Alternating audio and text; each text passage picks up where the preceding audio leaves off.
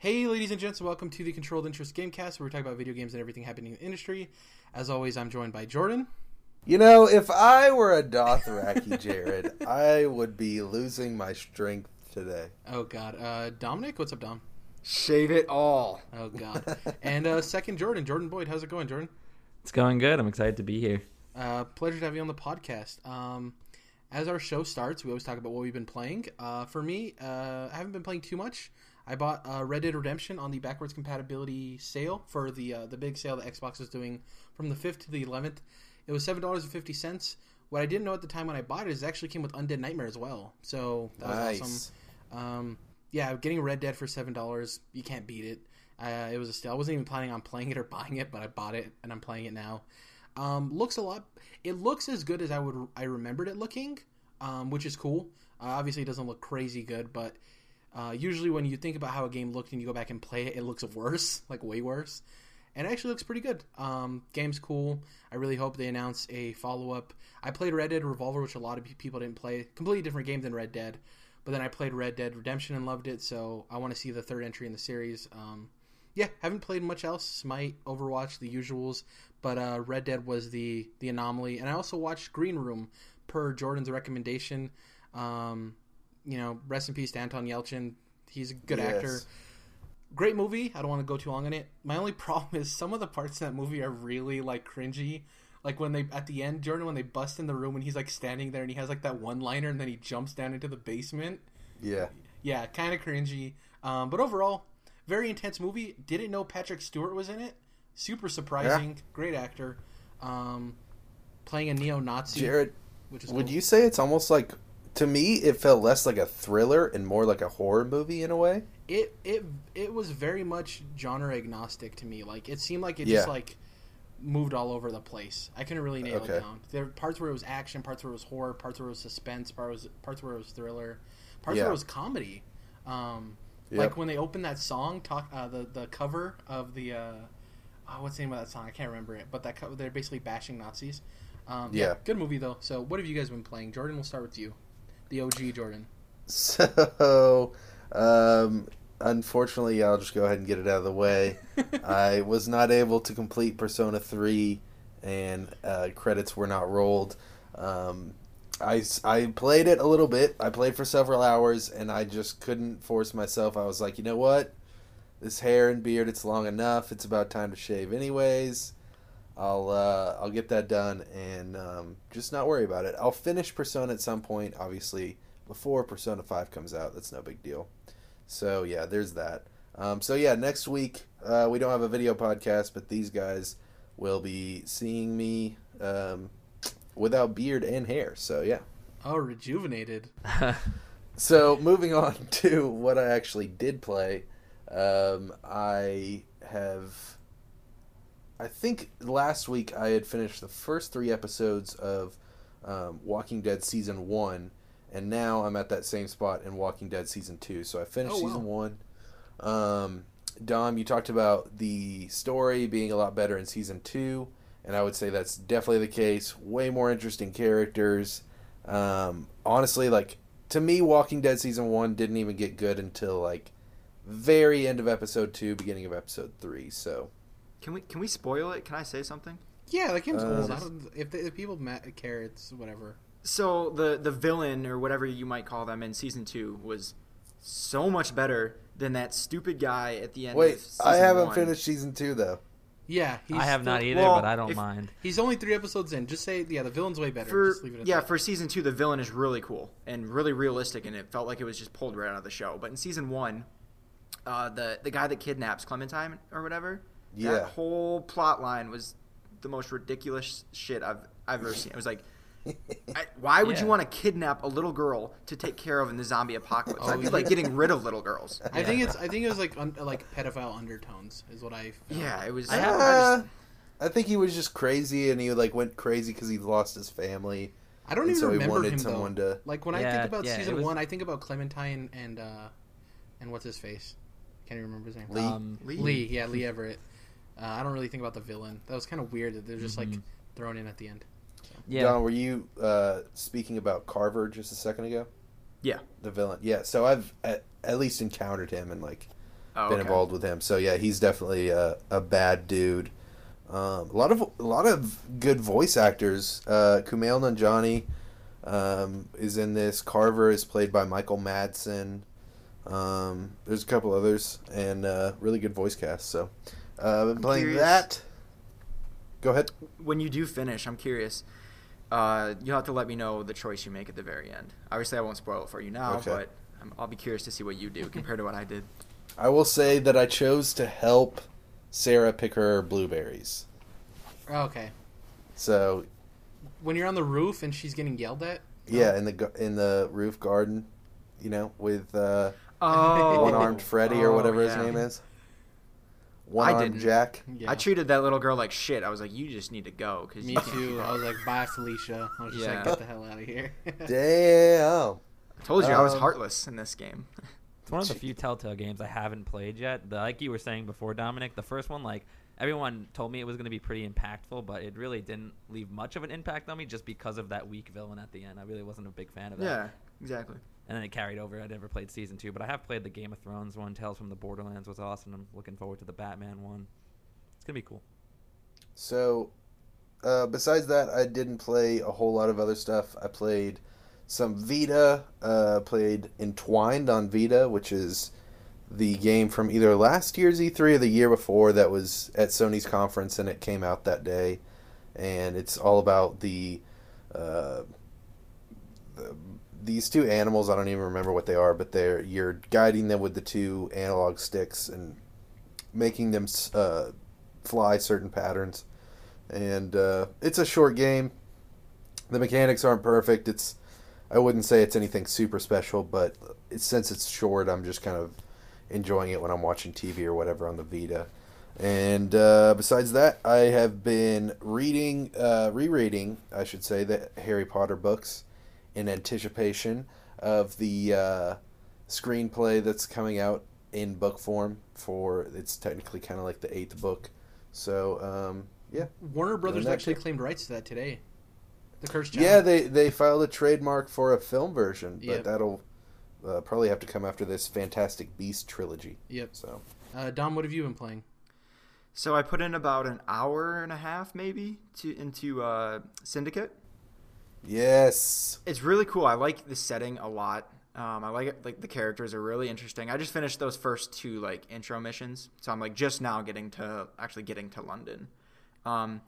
But the first thing I notice is when I start playing is this still controls like shit, really. I mean, and then Jordan mentioned that this is actually controls much better than the last couple entries, because I haven't played in an Assassin's Creed game since Revelations, and I loved all of them up to that point. I tried Black Flag for a little bit, but then I just got really bored of sailing. It got old really fast, so I put that down. But yeah, the setting in Syndicate is much cooler, but it's still not the... I guess I'm spoiled having played so much Dark Souls, where the third-person controls are just on point, but... Is it that you're doing the thing where, you're jumping off places when you don't want to, or you're trying to go one place, but your character's going another place? That stuff? It's a little bit of everything. It's just... Maybe I just need to get used to it again. I'm sure, as I keep playing, I'll get more acclimated and it'll be a little easier, but there's just one observation. Back in Revelations, you didn't have the downward parkour, which is huge. Yeah. Also, I think it's one of those things, if you're an Assassin's Creed fan, as the series goes on, you're a little bit more forgiving on that. Kind of like with Uncharted and the shooting mechanics, everything else about that game you love so much that you're kind of willing to forgive the shoddy parts of the game. So I think with Assassin's Creed, it's just if you love that series, you just kind of put that to the wayside and don't really think about it that much. Yeah, it's a small negative point. Yeah. Overall, I think I'm really gonna like it, but more on that later, because I put the most of my time into Skyward Sword this week, actually. Oh wow! Which this is a long game, as far as Zelda games go. Huh. I'm close to the end now. I just got the bow and arrow finally. I think I'm just about to get to the second to the last dungeon, I believe, but.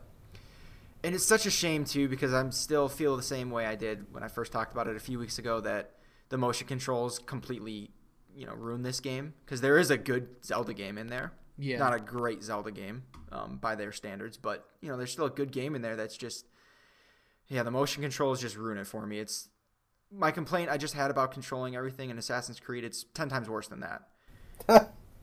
When it does work and you're, sword fighting, it feels great, but it seldom actually works. And then there's a bunch of other like stupid little things you have to do with motion that are just annoying. Yeah. So would you rank it like at the bottom of the Zelda list? So far, yeah. As far as like the mainline 3D Zeldas go. Okay. Huh. Is that everything you played? Is that it? And actually, also, I played Monument Valley on my phone. Really cool game. Yeah. Awesome. Playing in a mobile game. Yeah, I know. That wasn't Pokemon Go this week. That's rare. What about you, Jordan B? How's it going this week? What did you play? So the biggest thing has been Pokemon Go, obviously. I don't know if any of you have gotten sucked into that, but I was pretty... I haven't heard of that game. Right? It seems like you can't avoid it.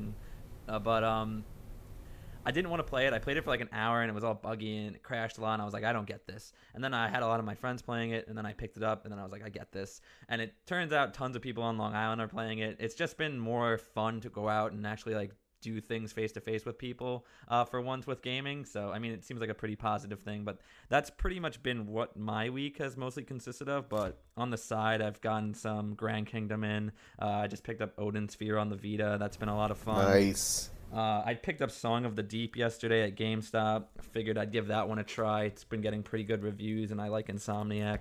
And as always, you guys don't know, but I play Battlefield 4 all the time, so I'm always back in on that game. Wow. I really love that. Still sticking with me. I love all the DICE games. I'm like one of the few people that actually liked Star Wars Battlefront, so... Well, there's one right here, too. Yeah, Dumb. finally. Oh, yeah, right? I platinumed. It was like it was the best day. I was so happy. But I love that game. I love all of the DICE games. I think they're really well made, and I think it's unfair when people criticize them. But that's just me, personally. But. So, Jared, I think you should now refer to Jordan B. as the Scourge of Long Island. Instead of the Pride of Long Island. Let's get into the news here. The first story is something that people were wondering if it was going to be the case with PlayStation Neo, but Xbox has come out and stated... this is from Eddie over at GameSpot, like we talk about every week. He's the only one that writes stories, I guess, over there. Seems like his name's on every story. Xbox One Scorpio getting trade-in programs from retailers. Microsoft is calling Scorpio the most powerful console ever made. Microsoft is working with retailers to offer trade-in programs for the new, more powerful Project Scorpio. Many retailers, including GameStop, already offer such programs for other systems, allowing you to pick up new hardware for less money. And then they basically talk to Microsoft Dave McCarthy about why they're doing this, and he talks about obviously it's good for gamers, yada yada yada. What do you guys think about this trade-in program for Scorpio? Do you think it's smart?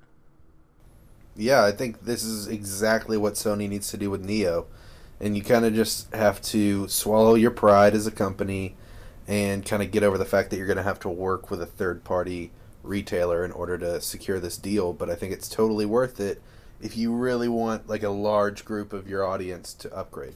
Especially with these iterations, right? Like you want to get console gamers who are not familiar with this approach to technology, get used to it. And the best way to do that is to trade in and give them incentives. Maybe later on you don't really offer the trade-in programs, but to get people used to this iteration process, I think it needs a little bit of hand-holding, some training wheels, right? Especially when it's this early in the generation. Yeah. So I remember reading in the article that it said, they were working heavily with, the retailers, the GameStops and Best Buys and everything. So I think these retailers are obviously going to take a big brunt of the cost of these, right? Yeah. Of paying people back or however. Because they want attachment rates. They want those attachment rates up. Right. So I mean, it's a good idea, and obviously it's great for the consumers. But I just think it's interesting because I remember Microsoft is like famous for doing trade-in. Like if you have a MacBook, you can trade it in like at a Microsoft store for a hefty amount of money if you're putting it towards a Windows laptop. So it would be cool if they did this directly. If you could, send your, go to the Microsoft store, not a GameStop. Yeah. Because they're probably going to have the worst buyback, let's be honest. Yeah, they always do. Yeah, so good idea, though. Good thing they're doing this. A couple Christmases ago when we got our Xbox One, we traded in our 360 through Microsoft to get $100 off the Xbox One. And they were actually accepting PS3s as well. Yeah, so if they accept PS4s for this, that'll be huge too. Yeah. Yeah. Oh, can you imagine? That would be genius. Yeah, and there's it's plenty kinda- of PS4s out there. Sorry, go ahead, Jordan. It's kind of like I remember when the PS4 and Xbox One first came out. Pretty much all of the AAA games that were on both consoles had like if you bought them on PS3 or Xbox 360, you could pay a $10 charge and they would give you the upgraded one for free. So I mean, it's definitely not a new thing that they're doing, and I think it should probably be like a 1 month thing, like when the first consoles first come out. If you really want to upgrade, like I mean that way it also gives some incentive to make the sales and like. At full price, yeah, and it won't give people like the advantage of doing that all the time. Yeah, I think it should I be remember a common that. thing. I remember that because I bought Call of Duty Ghosts for like $30 used on PS3, and then popped it in my PS4 and paid the $10 and got a $60 game for like $40. It sucked that I didn't even hardly play it, but yeah. I think another big thing that you're gonna like, the type of people that they're gonna be catching here is. Obviously, this will be a limited time offer if they do have this trade-in program. So you have to think, instead of people going, oh, well, I've got my Xbox One, it plays all the games, they still look great, I'm not itching to upgrade. But if it's this limited time thing where you can trade in that Xbox One and get, you know, the Xbox big boy, as it's known here on our podcast, then you'll get more people upgrading earlier that way. Yeah, I agree. The next couple stories here are really quick, not too much to talk about. But so the first thing I found over at Reddit, actually on Reddit /r/gaming, where you can find a bunch of really cool stuff. I suggest if you don't keep up with personalities, this is a good place to find out about gaming and stuff happening. I sent this over to the guys. There's a blog, a dev blog for these game developers. It's 2 guys, and they're making this solo adventure game where you play as a cat in this like very futuristic Japanese, like Tokyo-inspired walled city. And it's made by 2 guys in the south of France. They're not accepting donations, and so they're not doing Kickstarter or anything, and they're not having early access. They just want to focus on making the game. I sent the link to you guys before the show. The game looks beautiful in my opinion. Like, what do you guys think? Do you think this has some capabilities, some chances to be a really like cool game? Some potential. Yeah, It looks good graphically. It looks superb. I just need to see more. I guess it's just this cat walking around. I like how he jumps up on the pipes though. It looks really cool. It's like a very weird like third person camera like off to the side, like a little bit off kilter. It looks interesting. That is something cool to check out.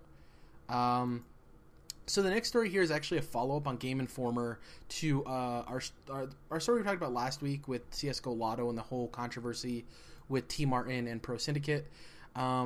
Mike Futter over at Game Informer writes, Valve to demand gambling sites using Steam login to cease operations. Valve is about to get tough on gambling sites built on tradable Steam items. The company has been facing scrutiny after popular YouTubers were found to violate disclosure rules. In the coming days, Valve will be sending notices to gambling sites that trade in Counter-Strike, Global Offensive, CSGO, skins, and other items. While the company doesn't specify how it will pursue these sites, should a cease and desist not do the job, Valve implies that it will use other means to isolate itself from the gambling operations. So essentially, Valve, like we were talking about last week, I was saying that Valve is actually pretty guilty for this as much as those guys are for allowing this to happen. And it seems like now that people are jumping on him, they're like, oh, no, we don't agree with this. So what do you guys think? This is a good call for Valve? Do you think they should have done this before, bad things actually happened? Like, where do you guys stand on this? It's tough to say. It seems like it's something that's very community driven. I guess maybe it was something like that kind of happened from a good idea of implementing the skins, because I was definitely addicted to buying those skins. They're fun to get and everything like that. I guess the community itself kind of made it a malicious kind of activity. So I don't necessarily put all the blame on Valve. I think they were just lazy with keeping track of what was happening, and now it's kind of bitten them in the butt. But I think as long as they kind of take the problem head on, I don't think it's a super big deal. I think it's more of a big deal what the YouTubers were doing to their fan bases and the community itself. I think Valve was just kind of lazy about it. Yeah. Sloppy bookkeeping, essentially. And it's good that they're actually being proactive about it now. They could have easily just done nothing about it, but so not too much to say about that. The next story here came as a surprise to me, being somebody who owns an Xbox and leans more Microsoft than Sony, but actually like both quite a bit. This comes by way of Game Informer as well, Mike as well. 2 stories back to back here. Microsoft will not hold Gamescom press briefing. Last year, Sony bowed out of Gamescom press conference in favor of Paris Games Week. This year, Microsoft is following suit, leaving behind a staple, the biggest trade leaving behind the staple of the biggest trade event in Europe. Microsoft will still have a presence at the show, but will be shifting its focus towards fans instead of talking to the media. The company has announced plans for a fan fest similar to what it holds at E3. There are no details yet, but the public-facing event will be held during Gamescom. If you're attending the show in Cologne, Microsoft will have a booth in Hall 8. There you can check out what they have, including Gears of War 4, Forza 3, Halo Wars 2, ReCore, and the list goes on and on. Gamescom will take place on August 17th. So what do you guys think about Xbox not having a presence at Gamescom? Is this weird? More room for Nintendo and the NX. Yeah, true. I feel like, obviously, Gamescom isn't going off a cliff or anything like that, but it is kind of odd that Sony drops out 1 year. Sony more because they were basically just switching their Gamescom preference to Paris Games Week, but I'm wondering if Microsoft is going to have something to substitute there. Well, I think so. Gamescom is a lot more public-friendly conference. Obviously, Yeah. it's a lot easier to get in. It's public, so people are able to walk in. So I think that maybe these companies are understanding that you don't need the press conference there. People will just go to play your games. You have people, not media, not these people that are going to write a story about your game. You have people, normal, everyday people that just want to play your games. And I think that they're noticing that maybe a conference is for E3, is for the Paris Games Week, is for the PSX if you have your own event, obviously. Mm-hmm. And I think that they see that Gamescom is a public event, so they want to be more fan-facing as opposed to media-facing. So they also just might not have things to show necessarily. I Yeah. feel like they've kind of put all of their chips on the table already for the upcoming holidays and the first and second quarter of spring. So they could also just be that maybe they just don't have any new trailers or anything to show. They just want their developers to work on the games instead of making these trailers that they can show off to the public, because I guess we pretty much know what they're coming out with during the holidays now. So Yeah, maybe true. that has something Sure. to do with it as well. I mean, I know Sony hosts PSX near the Game Awards, so I mean, it's all weird like that. Yeah. Do you want to say something, Dom? Yeah, no, I think that's a big part of it too. Is there's just nothing. They kind of blew their load already, so to speak. Yeah. I would love if they came out and had a conference where they had 5 or 6 teaser trailers for games that don't come out in 2 years. Yeah, that's the dream. What? I'm That's making what fun you of want? I'm making fun of PlayStation. It was a PlayStation joke. Kojima. Okay. Hey, yeah, Death Stranding's coming out this fall, dude. Did you see the amount of people that pre-ordered that game? It's insane to me. I'm like, you realize you're not getting that game for a long time, right? Yeah, You it's a just made a PS6 donation. game. Yeah, exactly. Yeah. You funded their Kickstarter. The last item here comes from by way of The Verge, but it's all over the internet. By Andrew over at The Verge. Nintendo is releasing a miniature NES with 30 built-in games. It's going to be out in November, $60. If you've seen an NES before, it's essentially the same thing except a mini version. It's the size of a Lunchable. Shout out to Lunchables. So he writes here, Nintendo is bringing back the NES, only a little smaller. Today the company announced that what it's calling the Nintendo Entertainment System NES Classic Edition. Jesus, is that a Square Enix title? It just looks like an NES, only a lot tinier. It has ports on the front. It comes with a controller. You can also buy a secondary controller for $10. And I'm going to give you guys the list of games. It's also going to have HDMI support. So right here, the list is as follows. Let me scroll down and find it. Here we go. So we have Balloon Fight, Bubble Bobble, Castlevania 2, Simon's Quest, Donkey Kong Jr., Double Dragon 2, Dr. Mario, Excite Bike, Final Fantasy, Galaga, Ghosts and Goblins, Gradius, Ice Climber, Kid Icarus, Kirby's Adventure, Mario Brothers, Mega Man 2, Metroid, Ninja Gaiden, Pac-Man, Punch-Out, Star Tropics, Super C, Super Mario Brothers 1, 2, and 3, Tecmo Bowl, The Legend of Zelda, and Zelda 2, The Adventure of Link. I think it's a deal. If you mark those games at $2 a piece, you're making your money back, I think there's a lot of fantastic games on this list. I don't know about you guys. What do you guys feel? Is this value? Is this weird that's coming out at this time? I mean, It's very weird. It's a very Nintendo thing to just one day at 7 a.m. Eastern time to announce via Twitter. Yeah. First of all, I don't know. It's cool. It's a cool little thing that I could see people taking to places, right? It's something you can just plug in really quick and play a couple games or whatever. Yeah. But it still harps back to that age-old question of why can't they just make the entire NES and SNES libraries available for eShop purchase, completely across the board. I mean, even throw them on the other consoles too. I don't know. That would be where they could really make money if that's what they're interested in. They know nostalgia sells though, so they're like, we'll just make a mini NES. Look how crazy people went over the PlayStation, the classic throwback Remember the PlayStation 4? Mm-hmm. So it's like people love Yeah. nostalgia. So I think it's weird for me to make it smaller and compact. You guys know what I'm talking about. The very cheap like game things you can buy like at a flea market that are like $15 and you plug it in and it has like Snake and like a bunch of like rip off like It has isn't Pac-Man, 10,000 Pac-Man. games on it. Yeah. That's what this gives me the vibes of. Obviously all the games in there are fantastic, but I don't really like the packaging they're using. It's a weird gripe. But like Europe's packaging for this looks way better than America's. yeah, ours looks very tacky, and like Nintendo's usually Yeah. really good at their packaging. I like the packaging they use; it's usually very clean, very colorful. But like it's very tacky. It looks like I thought it looked cool. It was kind of like retro looking. I didn't like it, me personally. But yeah, do you guys think it's $60 is a steal? You think it's a pretty I good do. value? I'm super hype on this. I think there's going to be so many gamers buying this just because. You get 30 games. You get this little NES console. I think it's dumb that it can't play NES cartridges. I think that's kind of weird. But other than that, I think it's really pretty cool. And for the price, you're getting some sweet game in action. Yeah. Jordan B, does this... there's been rumors that the NX is supposedly a digital-only console, which they've kind of refuted.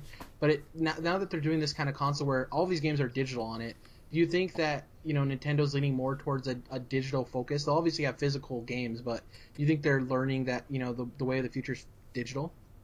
Yeah, I think they're experimenting a lot at this point. It seems like Pokemon Go and their whole going into the mobile market seems like a giant experiment to see where they should go next. I think with Iwata's unfortunate passing, I think the company is definitely having a new restructure with the new president, and they're going to try a lot of different things. I also think that this NES console is being released in big part because of the fact that they don't have a super big lineup. I was doing some research while you were talking about it, and I'm not really seeing anything in regards to the Wii U that looks super interesting. They have a few big 3DS titles, but I definitely feel like this seems like a interesting holiday product that could definitely aim more towards the general audience that grew up with the NES. A lot of adults will probably pick it up for their kids and stuff. They don't have a lot of big games, so this is definitely a way to drive revenue and things like that. That's a really good point because they have a huge gap.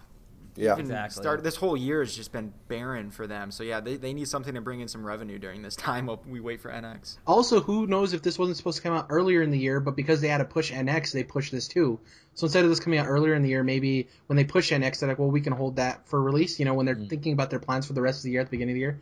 Obviously, we don't know. Just tweet about it.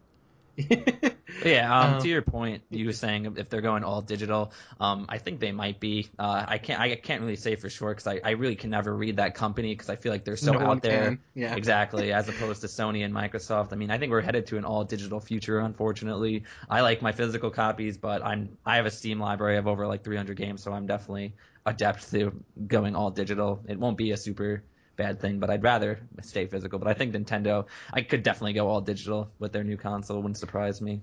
Yeah. It almost seems like Nintendo listens to as many gaming podcasts as they possibly can, and then as soon as someone says, "I hope Nintendo does this," they're like, "Yeah, we're definitely not doing that." Just do the exact opposite of what they just said. Yeah. Also, going to your point of why people buy this, I think a lot of people we're growing up in an age now where a lot of people who grew up as gamers are having kids, right? Yeah.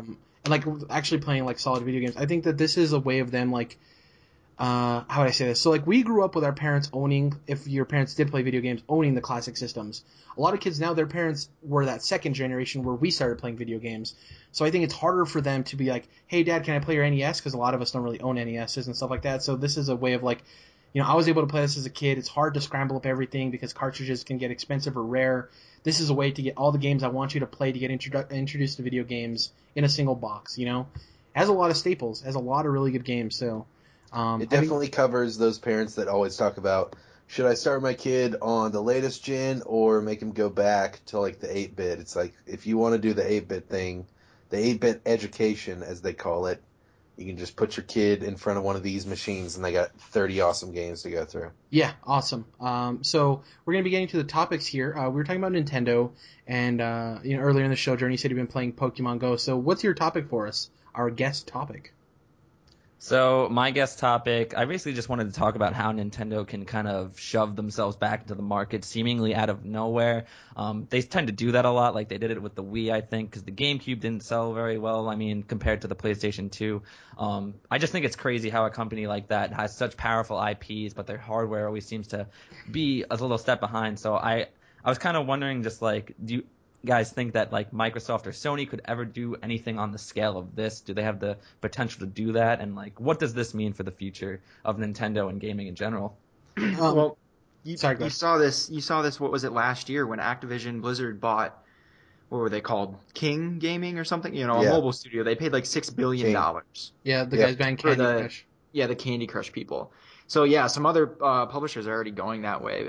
I think Sony and Microsoft will hop on this bandwagon eventually too. I mean, there's so much revenue to be gained there, and these are the people that make games the best, right? These mobile game makers are just throwing shit out there a lot of the time, but So going to your point, you were saying, do Sony and Microsoft have the IP to do this? I don't think so. I don't think no one has the IP that Nintendo has that resonates with as a general of an audience. Yeah. You know, I think that I think that's the worst part. That's why people get so mad at Nintendo, because we all have common interest in Nintendo. We have games we love, whether it's the classic Mario or Zelda or even Smash. Like, we have ties to this. And the sad thing is, there's kids going back to the issue with their new NES, mini NES. There's kids growing up nowadays that aren't going to have that nostalgia, that aren't going to be attached to Nintendo. And they're like, well, why should I be attached? They don't really make consoles that I like, you know? So it's troubling, and it's just crazy to me that they can release a mobile game that changes the way society's working for a week, you know? Like, Yeah, and I think, just to say quick, when you even see, I know IGN, a bunch of people were reporting on this, but I read IGN's article that they were saying like Nintendo expected to sell 100 million Wii U's. They've only roughly sold 10 million. So it's just interesting when you compare that mobile market that is just blowing up right now as opposed to their hardware market. yeah, and think about this. Think about the attach rate of Mario Kart. I honestly, if Xbox or PlayStation would have came out and did the same thing that Nintendo did with the Wii U, I don't think they would have even gotten close to 10 million units. I think Nintendo is lucky enough to have that many units sold, and it's because of their IP. You know, you hear almost on every podcast with people who want Nintendo to succeed, put a Pokemon, like a legit Pokemon RPG on your console, and it'll sell units. And this shows right here with Pokemon Go, like, make a Pokemon mobile game and it sells, you know? Like, they have some of the most powerful IP, and I think it's as much of a weakness as it is a strength for them. I think that's why they take a different approach with their consoles, is because they know, in their minds, they think, well, you know, people love our IP so much that we can go for gimmicks, we can try new things because our IP is always there. And I think sometimes that's a weakness for them, because they sometimes it seems like they lean too heavily on their IP. And I think if their IP wasn't as strong, maybe they would go for a more quote-unquote traditional console experience. So as much of a strength as it is for them, I think it sometimes is a crutch or a weakness. So They don't even have to do Pokemon RPG. I just need Pokemon Coliseum Remaster, and I'm in. Pokemon Snap 2, dude, I'm in. Day one, pre-ordered. I love Pokemon Snap personally. Yeah, I've been playing Pokemon Go too. It's really fun. It gets you out. It gets people learning their environments. Obviously, people are trying to make a big case of like people taking advantage of it, and the whole people that were like luring people and like, you know, scamming them or like mugging them. That's just crappy people being crappy. If there was a different avenue that wasn't a Nintendo mobile game, they would have found the way to do it, you know. But like, as much positive as like impact this is having on society is awesome. People are going out more. People are hanging out with friends. People are finding new friends. People are just having a good time, you know. And I think that it's a really cool thing that we live in an age where there's a Pokemon mobile game and hundreds of thousands of people from the ages of, you know, 5 to 35 are out catching Pokemon. It's cool. I would have never guessed, you know. Yeah. No, you're absolutely right, and it's so weird because I think it's a steaming pile of shit. Like, I don't really like it. I mean, as a game, there's not. If you like Pokemon or whatever, it's going to be great. But it's so bizarre how much this is taking over everything. Like, all my friends, parents, and uncles, and people who like would never go near a video game are just obsessing over this. Yeah. Then I get to work this morning, and over the office wall to me is like a bay of like 6 or 7 women in their 40s, and that's all they were talking about is Pokemon Go. Wow. What on earth? is going on.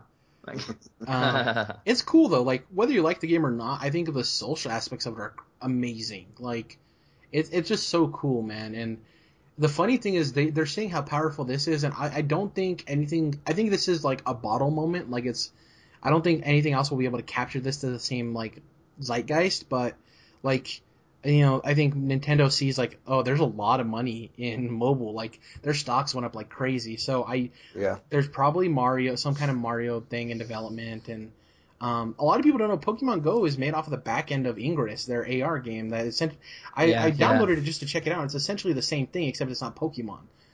It's a lot more complicated. Pokemon Go is essentially Ingress watered down with a Pokemon skin on it.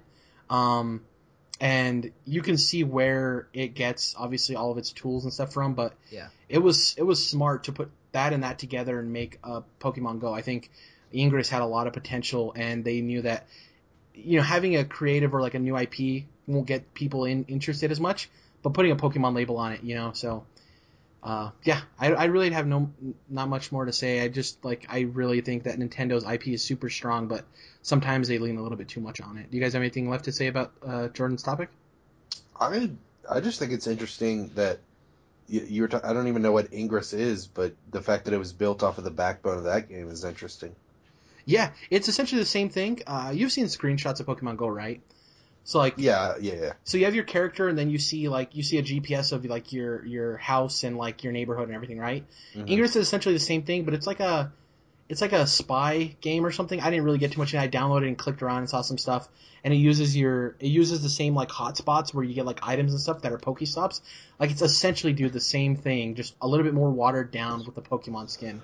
And it's amazing to check out because like that's why I was interested, because everyone's like, you can actually use Ingress to find like places around you in Pokemon Go. So Ingress has everything laid out that you can see already. Pokemon Go is more walking to find stuff, like discover stuff. On Ingress, it's already all laid out on your map. So people are using Ingress, seeing where stuff is on Ingress because it uses the same formula, then going to Pokemon Go and finding out where stuff is. So it's pretty cool. That's even more interesting. That's really cool. Yeah.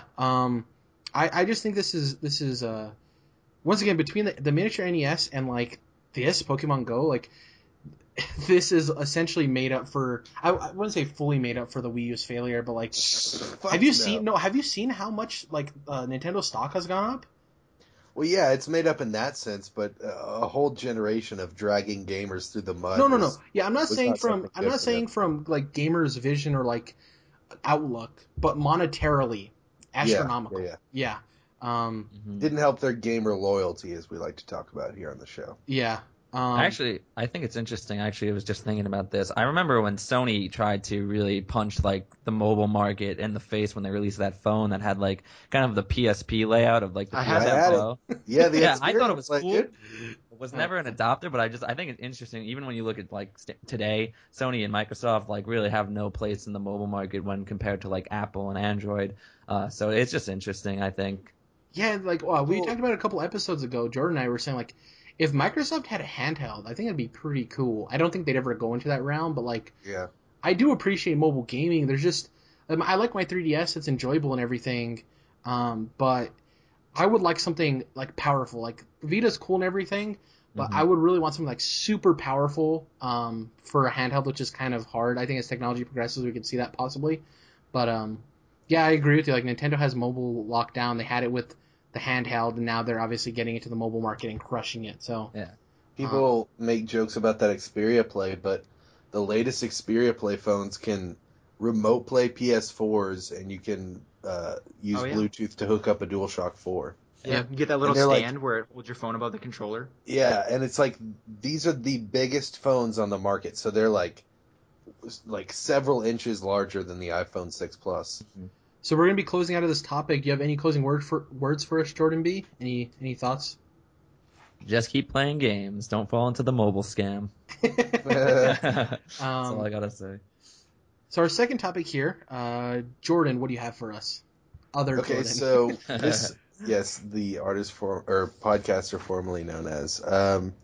This week we're going to be talking about whether or not Sony and Microsoft have been able to bridge the gap between their own sales and Steam sales Over the years, they've been obviously trying to work a lot harder because Steam is all digital. Sony and Microsoft have to worry about, selling physical games in stores. So they've been trying to make their digital games really not cheaper at all.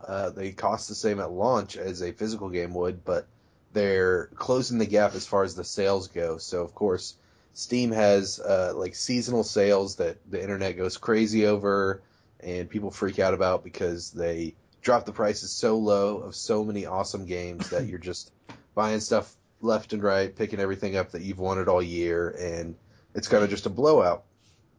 And so we just had Sony's mid-year sale, which is essentially the summer sale. And for me, it had a lot of great deals. Picked up a lot of games, probably at least like $50 worth of games. And I definitely don't think that it's, like deals with gold or like the flash sales that Sony does. I definitely don't think they're completely rivaling the Steam sales because Steam has such a large library that they can drop the title or drop the price of so many crazy titles. So they're definitely not like right up on the edge, but I just wanted to talk about how, to me, it seems like over the past few years they've been closing that gap and working really hard to. Well, so for me, the thing with PC that dominates consoles are the sales. Like, you look at the Steam sales and it's like, God, Steam is the biggest enemy of anyone's backlog because those sales come out and you just buy. I have 10 more games on my backlog. I love that consoles are getting these sales. They used to have sales, and it's not a brand new thing, but it seems like they're getting more into the making it an event kind of thing, For instance, the Xbox Ultimate Game Sale, which was from the 5th to the 11th of this month, fantastic. You had Red Dead Redemption backwards compatible, $7.50. Batman Arkham Knight, $15. I'm trying to think about. There was a ton of sales. Really good games on sale too. And I agree with you that I think they're getting. They'll never directly compete. There's no way. But I do think that they're taking the best parts of what Steam does and implementing it well. And it seems like there's sales a lot more often. It's hard because not only do PC gamers not have to pay a monthly online fee, they also get way better deals, So that's always the argument with PC gamers is like, I have way more sales than you, I can get a lot more games for a lot cheaper and stuff like that, and I don't have to pay to play online. So yeah, well, the cost of your hardware pretty much offsets that. So. True, agreed. Very valid point. I do think also that, we've kind of mentioned the fact that there's certain parameters or certain things holding Sony or Microsoft back from being able to really rival these Steam prices. Retailers. I really think it's right. retailers. Yeah, a big part of it is brick and mortar and physical sales, but I think that these sales, the changes have been going on for a couple of years now, making them way cheaper to where I think you're going to get people that maybe they weren't originally during this console generation planning on going all digital, but they just bought so many through sales. And of course, you can't just, there's no like PlayStation store that you could go to physically that would offer the same deals at the same time physically. So I think there's just going to be people that are building up digital libraries almost by accident, which is basically Sony and Microsoft like reeling people into a their digital storefront. Yep, and their legacy on their consoles, since we're going to this more iteration process for consoles and having your backlog, having the backwards compatibility built in. So the one other piece that PC is always going to have the upper hand on, especially as far as these digital sales go, is Steam isn't the only place that you can buy PC games or even Steam games for that matter. Yeah. So there's tons of competition. There's hundreds of other sites where you can buy PC games or, even PC games with Steam codes. Good old games, Humble Bundle, yeah. Exactly. So there's tons of those, and that's what drives those prices down a lot. Some of them are shadier than others, but there's not really the same sort of thing on consoles. I mean, I think on Amazon, I've bought plenty of 3DS digital codes, but I don't know that there's much in the way of Xbox and PlayStation digital game retailers other than the PlayStation Store or the Xbox Marketplace. Yeah, that's a big part of it. You can buy codes for most games, like PS4 or Xbox One, on Amazon, but it's not quite as surefire as the physical game, and it's, prices may vary as well, so it's different. Also, I think that the PlayStation Xbox sales tend to be a lot more cleaner, for lack of a better term. Obviously, there's not as many games on PlayStation or Xbox as Steam, because Right. it's impossible. So, like, when you go to those sales, there's a lot of really good sales. Don't get me wrong. Steam has hundreds upon hundreds of fantastic sales, but you also see, like, hot garbage on sale, too, you know? Yeah, So it's like, yeah. what is all this? You scroll down until you find the stuff that actually matters. Yeah, I think that they're getting close, and I really do like your point of, like, people are accidentally building digital libraries on console. Especially with, like, even the games with gold and PlayStation Plus. Obviously, you only own Right. those games if you still have it, but, like, that's building your library too. For Yep. instance, Xbox, you're getting 4 games a month. You get the 2 Xbox One ones, as well as every 360 game that's on Games with Gold Yeah. is already backwards compatible. So you get 4 games a month essentially on your Xbox One. So, And there's no physical alternative to those either, so Yep. you really don't have a choice. what do you have to say about this, Jordan? So I guess I might be like a small minority, but my issue with big sales on the PlayStation Store is like I'll tend to only buy like indie games because of how how small the storage is on my PS4. I've had my Valid PS4 since November 2013, and it's filled up more times than I can count. So like a big thing with me is like it takes a long time to download larger games, so I'm more inclined to buy indie games which don't have physical copies anyways.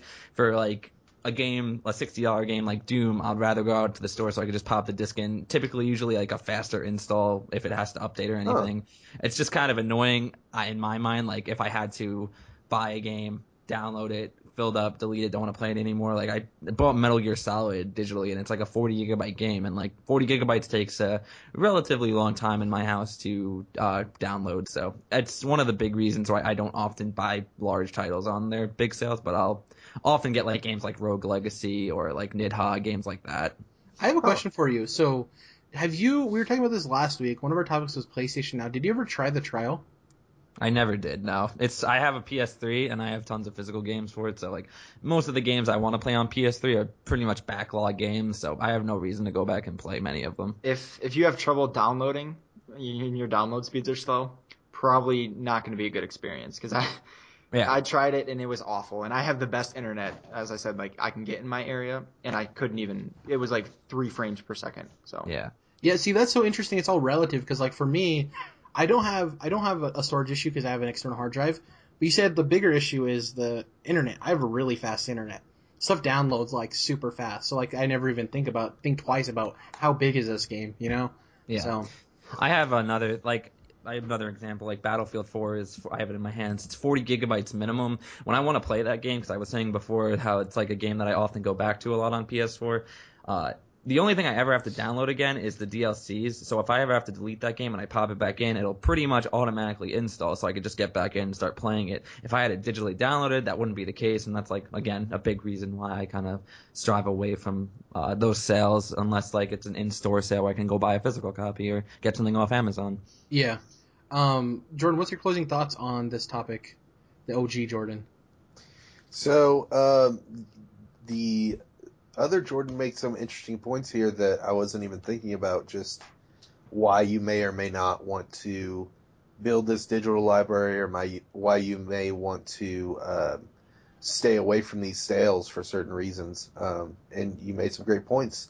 I think these sales, it's very clear to me that Sony especially, Microsoft as well, with deals with gold and some of the sales that they have seasonally, but really Sony with their flash sales coming in pretty often, I think they make it clear that they at least want to be in the running for your money when it comes to buying these digital games.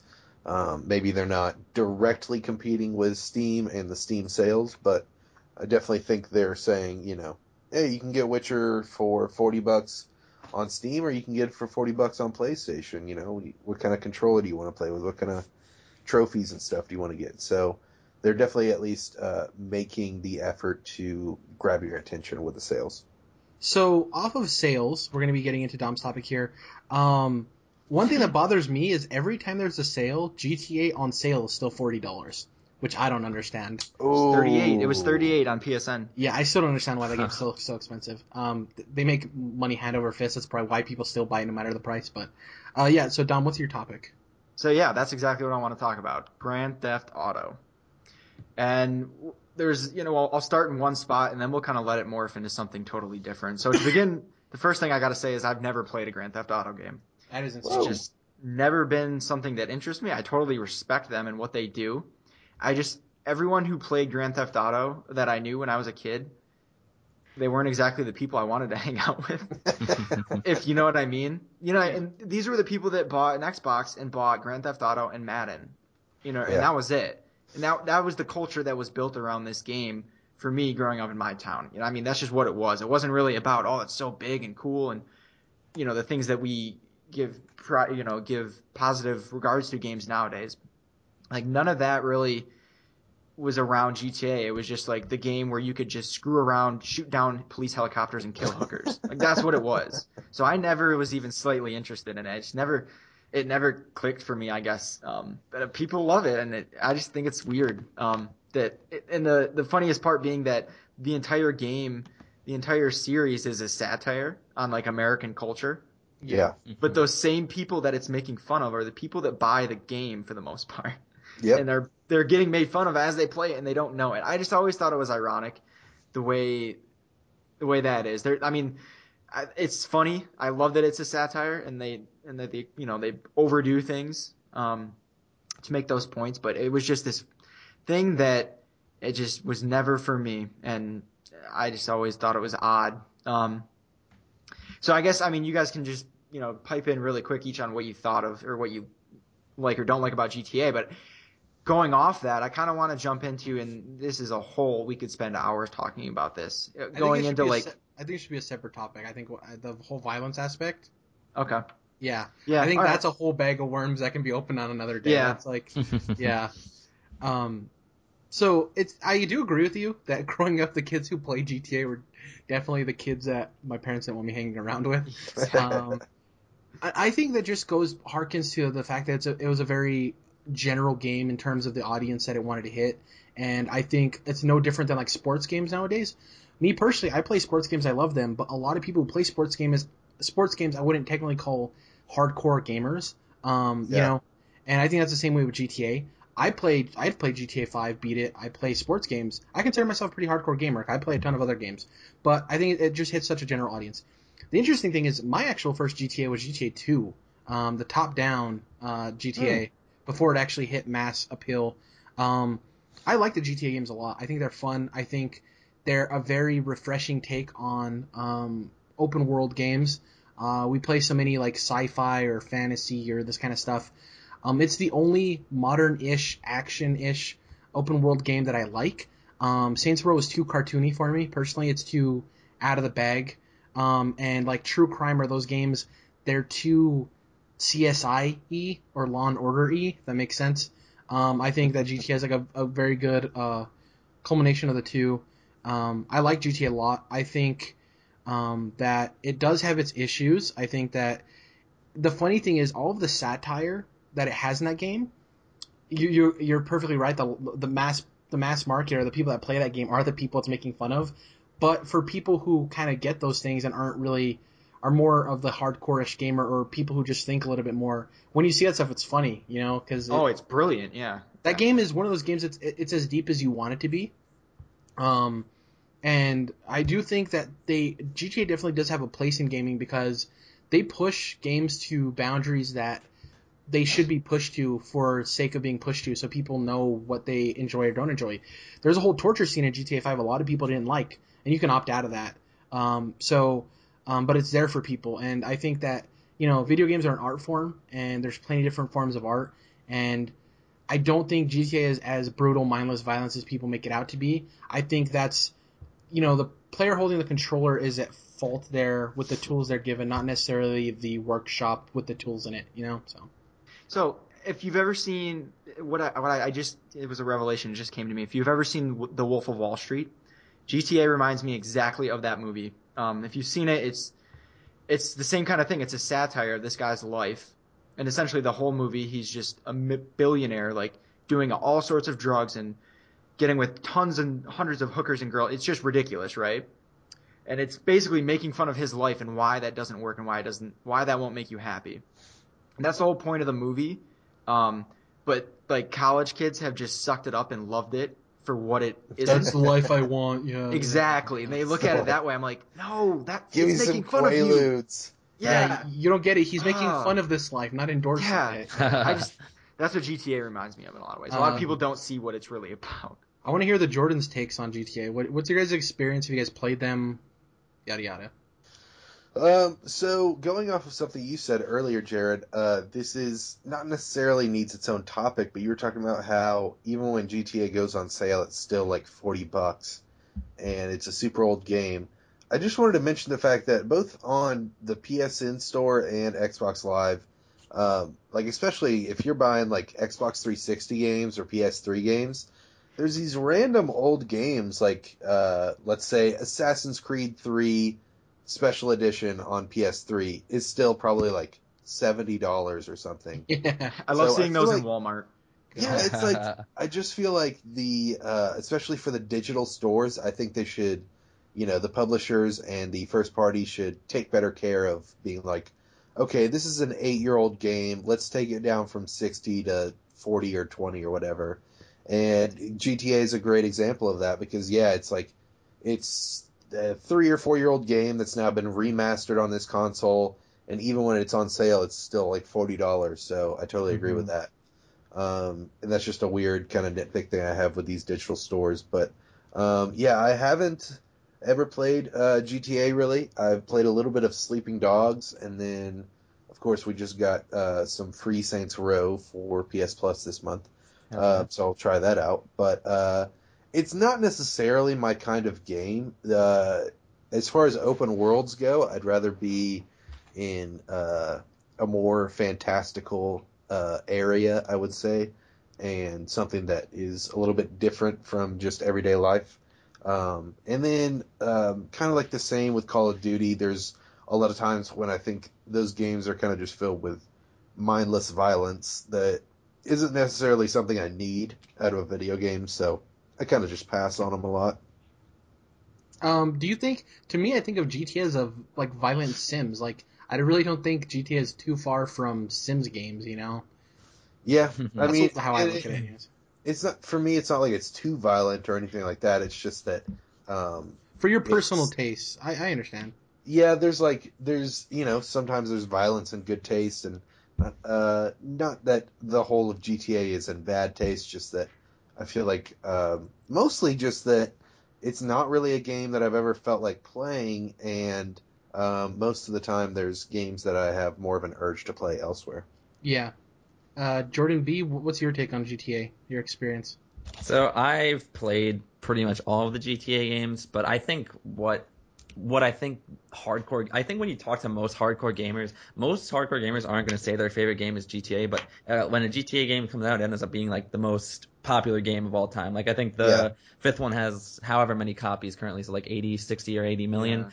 Yeah. I think what Second GTA does, I think what GTA does that's kind of interesting is it kind of its setting and everything about it is kind of very casual. I think when people go into a lot of casual people buy GTA because it's not a fantasy game. It's not intimidating like that. It's a driving simulator. It's a shooting simulator. It's like you can get any kind of itch out of that. And also, I think we were talking before about how we don't have that much time to play games. It's one of those games that you can buy and like go back to it like anytime, play with your friends, play story missions, drive around, do all that stuff. So I think it has a wide appeal to a lot of people. So like when you put GTA, if you're talking to a random guy on the street, if you put GTA next to Skyrim, he's probably going to pick up GTA because he's more into like, he sees fantasy and he might be a little intimidated by that. Like I'm not going to get the premise or what I have to do, where GTA it's like you can drive, you can shoot. I get this world. This world is a world that I'm comfortable with and I know.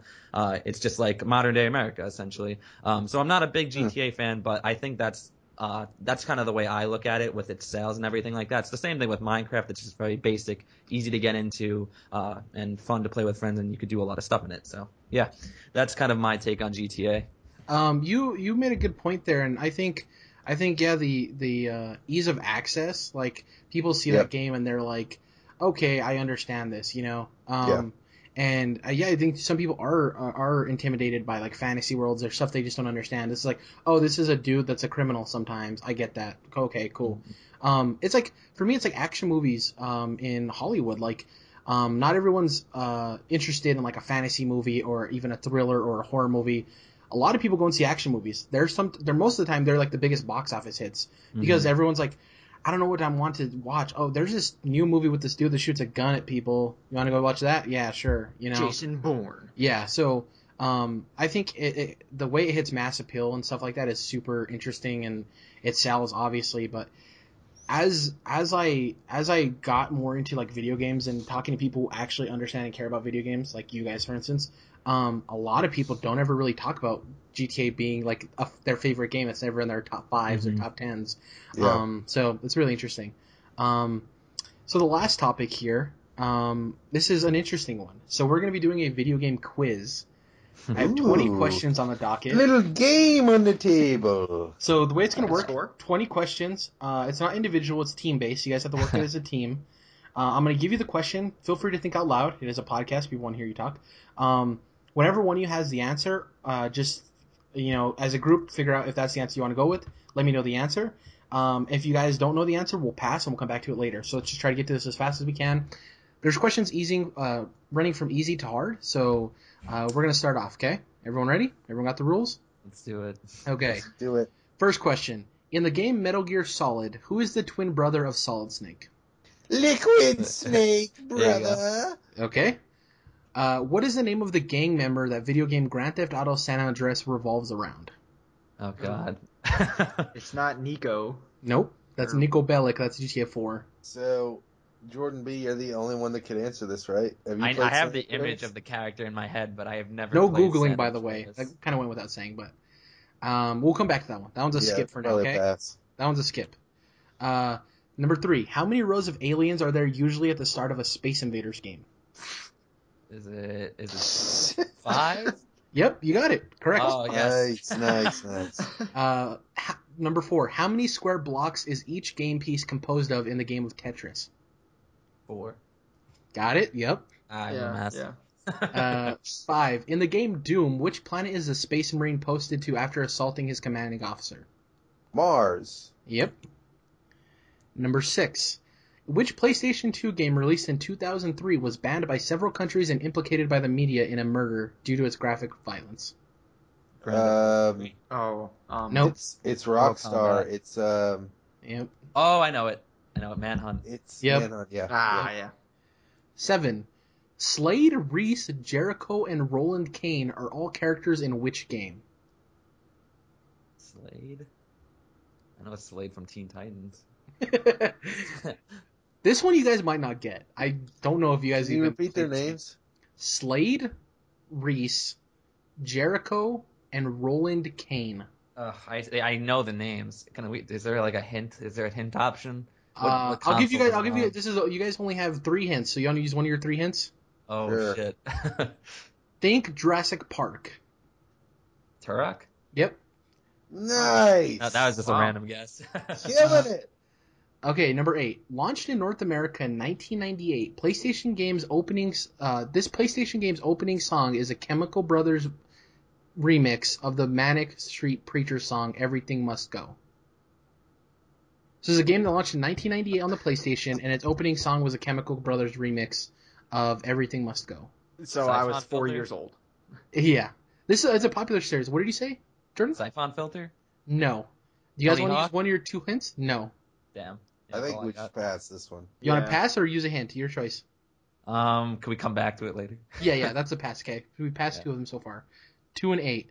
Number 9. Jumpman's goal is to save the lady from the giant ape in which 1981 arcade game? Super Donkey Mario. Kong. Donkey Kong. Damn Yep. it. I always get that mixed up. 10. Name 5 Halo enemy types. Covenant. Grunt, Covenant's Jackal, like, Oh, okay. Okay, Grunt. Yep. Grunt, Jackal, Brute. what's the new guys? Who are the new guys? Pro, What are the big guys called? They're Those are the Protheans. brutes. So you have Jackal, Grunt, Brute. Oh, Prometheans. Okay. Would the rebels count? I mean, that's more like Super Halo And, lore. The Covenant. Hunters. Those big. Hunters. Yep. The Yep, Covenant that's 5. Elites, I That's should 5. say. Elite's 5 as well. Yeah. Oh, Elites, yeah. What classic beat 'em up game featured brothers Billy Lee and Jimmy, also nicknamed Spike and Hammer? Double Dragon. Yep. Noise. Jeez. 12. This guy's an encyclopedia. What 64-bit Sega system was a predecessor to the PlayStation and N64? Repeat the question. The Dreamcast. What 64-bit Sega system was a predecessor to the PlayStation and 64? Think of all the Sega consoles. Just name them. You're bound to get it. Genesis. Nope. It was Saturn? Wasn't it? It was Yep. like an Saturn, It yep. was, it was either Saturn or Dreamcast. 13. Which of these is not a ghost in the game Pac-Man? Stinky, Clyde, Blinky, and Inky. Stinky. Yeah, stinky. Yep. 14. In which video game would you find the characters Brick and Mordecai? In which video game? Yep. Characters Brick and Mordecai. Borderlands. Yep. I was gonna say Earthworm Jim. 15. Which video game centers around a character named Shulk? Xenoblade Chronicles. Xenoblade period works as well. Yep. This one's a softball. What does NES stand for? Nintendo Entertainment System. Yep. 17. This is for I hope Dom, you better get this question. Sully is said to have served in which brand of the armed services? Sullivan from the Uncharted series. Yep. I don't. Where they never talk about Marines? this, like, but once. Oh, the Air Force. It has to be the Air Force. Nope. No way. He flies a plane. It's his thing. He's the plane guy. The Nope. Navy. It's got to be the Navy. Yep, Navy. Yeah. Nice. 18. What was the price of the GameCube at launch? Ooh, God. Was it $199? Yep, on the dot. Wow. That's why I got one, because it was the cheapest of all three consoles. 19. What vault do you start in Fallout 3? 101. 101. Yep. Last one. Name 3 Shovel Knight bosses. Actually, we're going to change it. Name 5 Shovel Knight bosses. Oh, God damn it. Damn! Plague Knight. Okay. Yeah. Tiny Knight or whatever you were telling me about. That doesn't count. Plague Knight. Plague Oh. Knight? I only know that because of the DLC, damn it. Who's the main villain? It's the Medusa looking. Well, minor villain. Minor first guy you villain. run into. Oh, God, what's his name? Is it Black Knight? Yep, that's 2. Shield Knight's his companion. That counts. I'll give you that. I said bosses, but you named 3 so far. Yeah. King Knight. Yep. And there's an ice guy. There's an ice guy. There's a digging guy. Yeah, There's the a guy digging that guy is a the guy that has tools. There's a guy that finds stuff underwater. I'm trying to give you guys hints. Uh, There's a Yeah, famous no. Disney movie called Blank Island. Treasure Knight. Yeah, no, Treasure Knight. That's Treasure Planet. Yeah, well, Treasure Knight though is the character. I was giving you guys a hint towards it. Interesting. The other ones are Polar Knight, Mole Knight, Tinker Knight is the little guy, Tinker. Propeller Knight. I would have accepted the Enchantress, even though she's technically not a knight, and Spectre Knight are the ones you guys missed. Spectre Knight, that's one I couldn't think of. Okay, so you have 2 questions left, and you still have 2 hints. You can essentially get both of them. Question number 2. What is the name of the gang member that video game Grand Theft Auto San Andreas revolves around? I need a hint. So 5 was Trevor, Michael, and Franklin. 4 was Nico. I don't know 3. He rode a bicycle. No, not 3. It's San Andreas. Grand Theft Auto Right. San Andreas, yeah. I know what the guy looks like. I can't remember his name. So, give him a hint, Jared. Okay, he went by initials. His name was 2 initials. JT. Close. TJ. Yep, CJ. Okay? CJ. So you have 1 clue left and 1 question left. Number 8. Launched in North America in 1998, PlayStation's... It's a PlayStation game that came out in 1998, starred a Chemical Brothers song. Was it an exclusive? Yes. Oh man, can we get? I'll give you a hint. It raced its way to people's PlayStations. Gran Turismo. Yep. Yep. Yep. And that is video game. So we 20. got all of them then. Yeah, this is something I actually want to do every time we have a guest for the first time. So when Jordan comes back, we won't do this maybe, but every time we have a guest for the first time, too bad I didn't think of this when Blessing was on. Maybe next time it comes on. But yeah, it's fun. You got a lot of the questions right, Jordan, so Hell yeah. good job on that. Yeah, that's why it was taking me some time because I was finishing the questions up. yeah, thank you guys for watching episode 20, or watching on YouTube if you're watching it there, or listening to the podcast on SoundCloud or iTunes. We're going to get into what we're going to be playing for the week, and then we'll close out the show. For me, going to be playing some more Red Dead, and I'll see what else I find that I'm going to play. I don't want to make too many promises, because I say something and then I end up getting into something else. Like I said, I was going to get back into The Witcher, and then I picked up Red Dead and started playing that, so I don't know. I want to start watching. There's a series that comes out tomorrow on Netflix called Stranger Things, which from what I heard, it mixes all of the really cool 80s things of like Stand By Me and The Goonies and like horror tropes and stuff like that. It's supposed to be a really good show. I'm definitely going to check that out on Netflix this week. And Red Dead, and then whatever else falls into my lap. I might pick up something. I don't know. That's pretty much it. I don't know what else I'm going to be playing. What about you guys? So for me, I might get around to Persona. We'll see. You know, I'm kind of just kicking back on that one at this point. Yeah, no pressure anymore, huh? Yeah, and then I am definitely going to be finishing up Walking Dead season 2. Let me think. Dom, did you ever pick up Fury on PS Plus? No, I'm not even subscribed actually right now. So. Oh, are you, Jordan? I am subscribed, and I did play a little bit of Fury. It's very good. Fury is cool, man. I'm definitely going to get back to that. Definitely a lot of Afro Samurai vibes. If anybody's an Afro Samurai fan, like just a lot of throwbacks and call outs to that series. Mm-hmm. So I'd like to get back to Fury, and it's probably about time to get back to Witcher Blood and Wine. It's been a few days since I played that, so there's that. And like I said, I'm reading Harry Potter, and then rereading Harry Potter, and then I just finished rewatching season 1 of Mr. Robot. That is an incredible show that everyone should watch. I need to see it. They just aired the first 2 episodes of season 2 last night, so I'll be watching that probably tonight. Remy Malek was on The Tonight Show, wasn't he, with Jimmy Fallon? He might have been. I'm not sure. Yeah, he's cool. Obviously everyone was introduced to him in the gaming world in Until Dawn. So. Yes. Oh yeah, he was awesome. Fantastic. What are you going to be playing, Jordan? B. So I'm probably gonna get started on Odin Sphere for the PS Vita. I'm gonna probably play some more Battlefield 4 as always. Probably gonna try and beat Song of the Deep, and then I want to finish up Star Ocean 5 because I'm like 20 hours in, and I feel like I'm pretty much right at the end of it. So that'd be nice to actually finish a JRPG for once.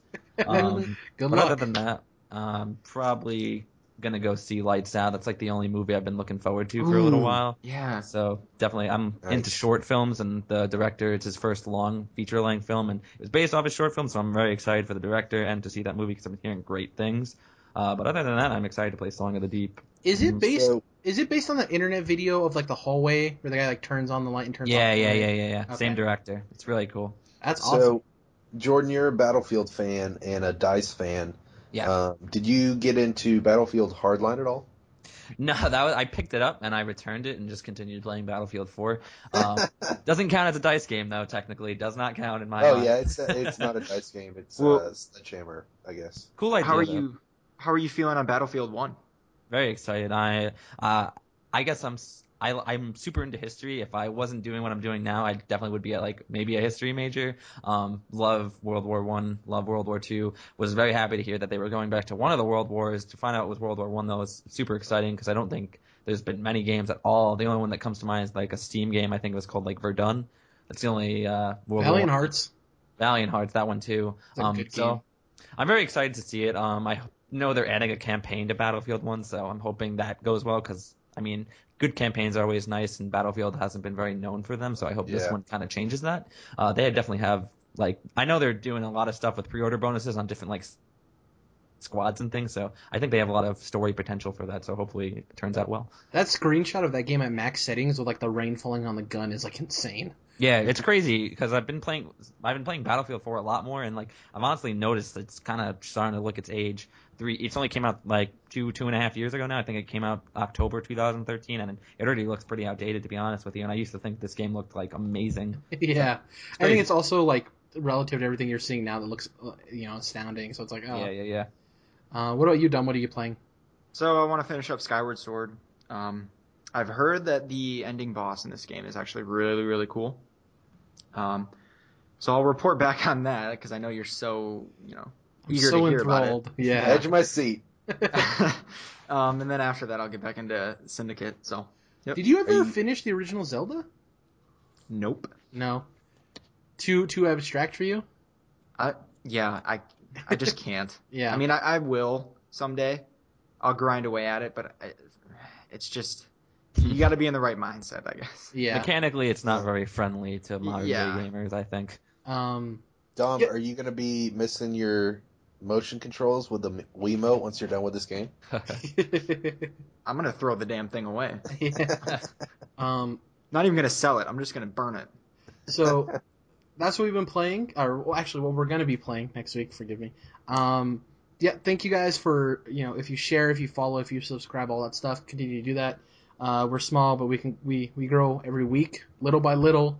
But every share, every like, every follow, every subscription helps. If you can, like us and rate us on iTunes, it helps as well. Like us on SoundCloud if you want to do that as well. Where can they find you, Jordan Boyd? So I'm in a few different places. I'm on Twitter as Jordan G. Boyd, just my regular name with a G in the middle because my middle name's Garrison. I'm also a moderator. Yeah, fun fact. I'm also a moderator on the Kind of Funny forums. My username is Jiggy, Jiggy. And if you want to hit me up on PlayStation Network, my name is Bugeyed, Bugied. And that's pretty much everywhere you can find me. Your YouTube. I like your YouTube. Oh, yeah, I'm sorry. I forgot. That seems like the biggest one to forget. My YouTube right now is The Potion Shop.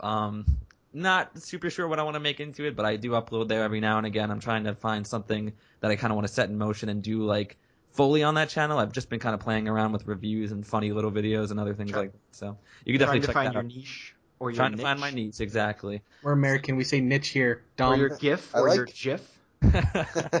I like the name at least, the Potion Shop. That's cool. Yeah, I think it's got a lot of potential. I might get 209 subscribers right now, so it'd be cool if anyone wants to check it out. That'd be awesome. If you haven't checked him out yet, definitely go. His reviews are really well done. I like them a lot. Yeah.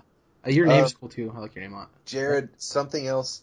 I'll be working on a couple Vita reviews this week for the site. And Yeah. I'm going to be doing Bastion and Gravity Rush. Hopefully I'll have those done by next week's show. One of my favorites, Gravity Rush. One of my favorite games ever. Love it. Awesome. Love that So game. definitely go check out Jordan and all of his links. They'll be in the description of the full episode posted on YouTube.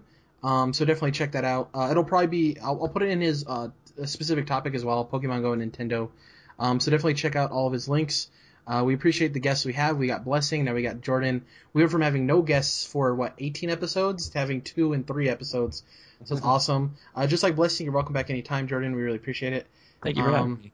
And yeah, thank you guys for listening, watching, whatever you felt like doing with this podcast. Any closing words? We'll start with you, Jordan, OG Jordan. You know, if I was a Dothraki, Jared, today would be a very tough day. Oh, God. Dom, closing words?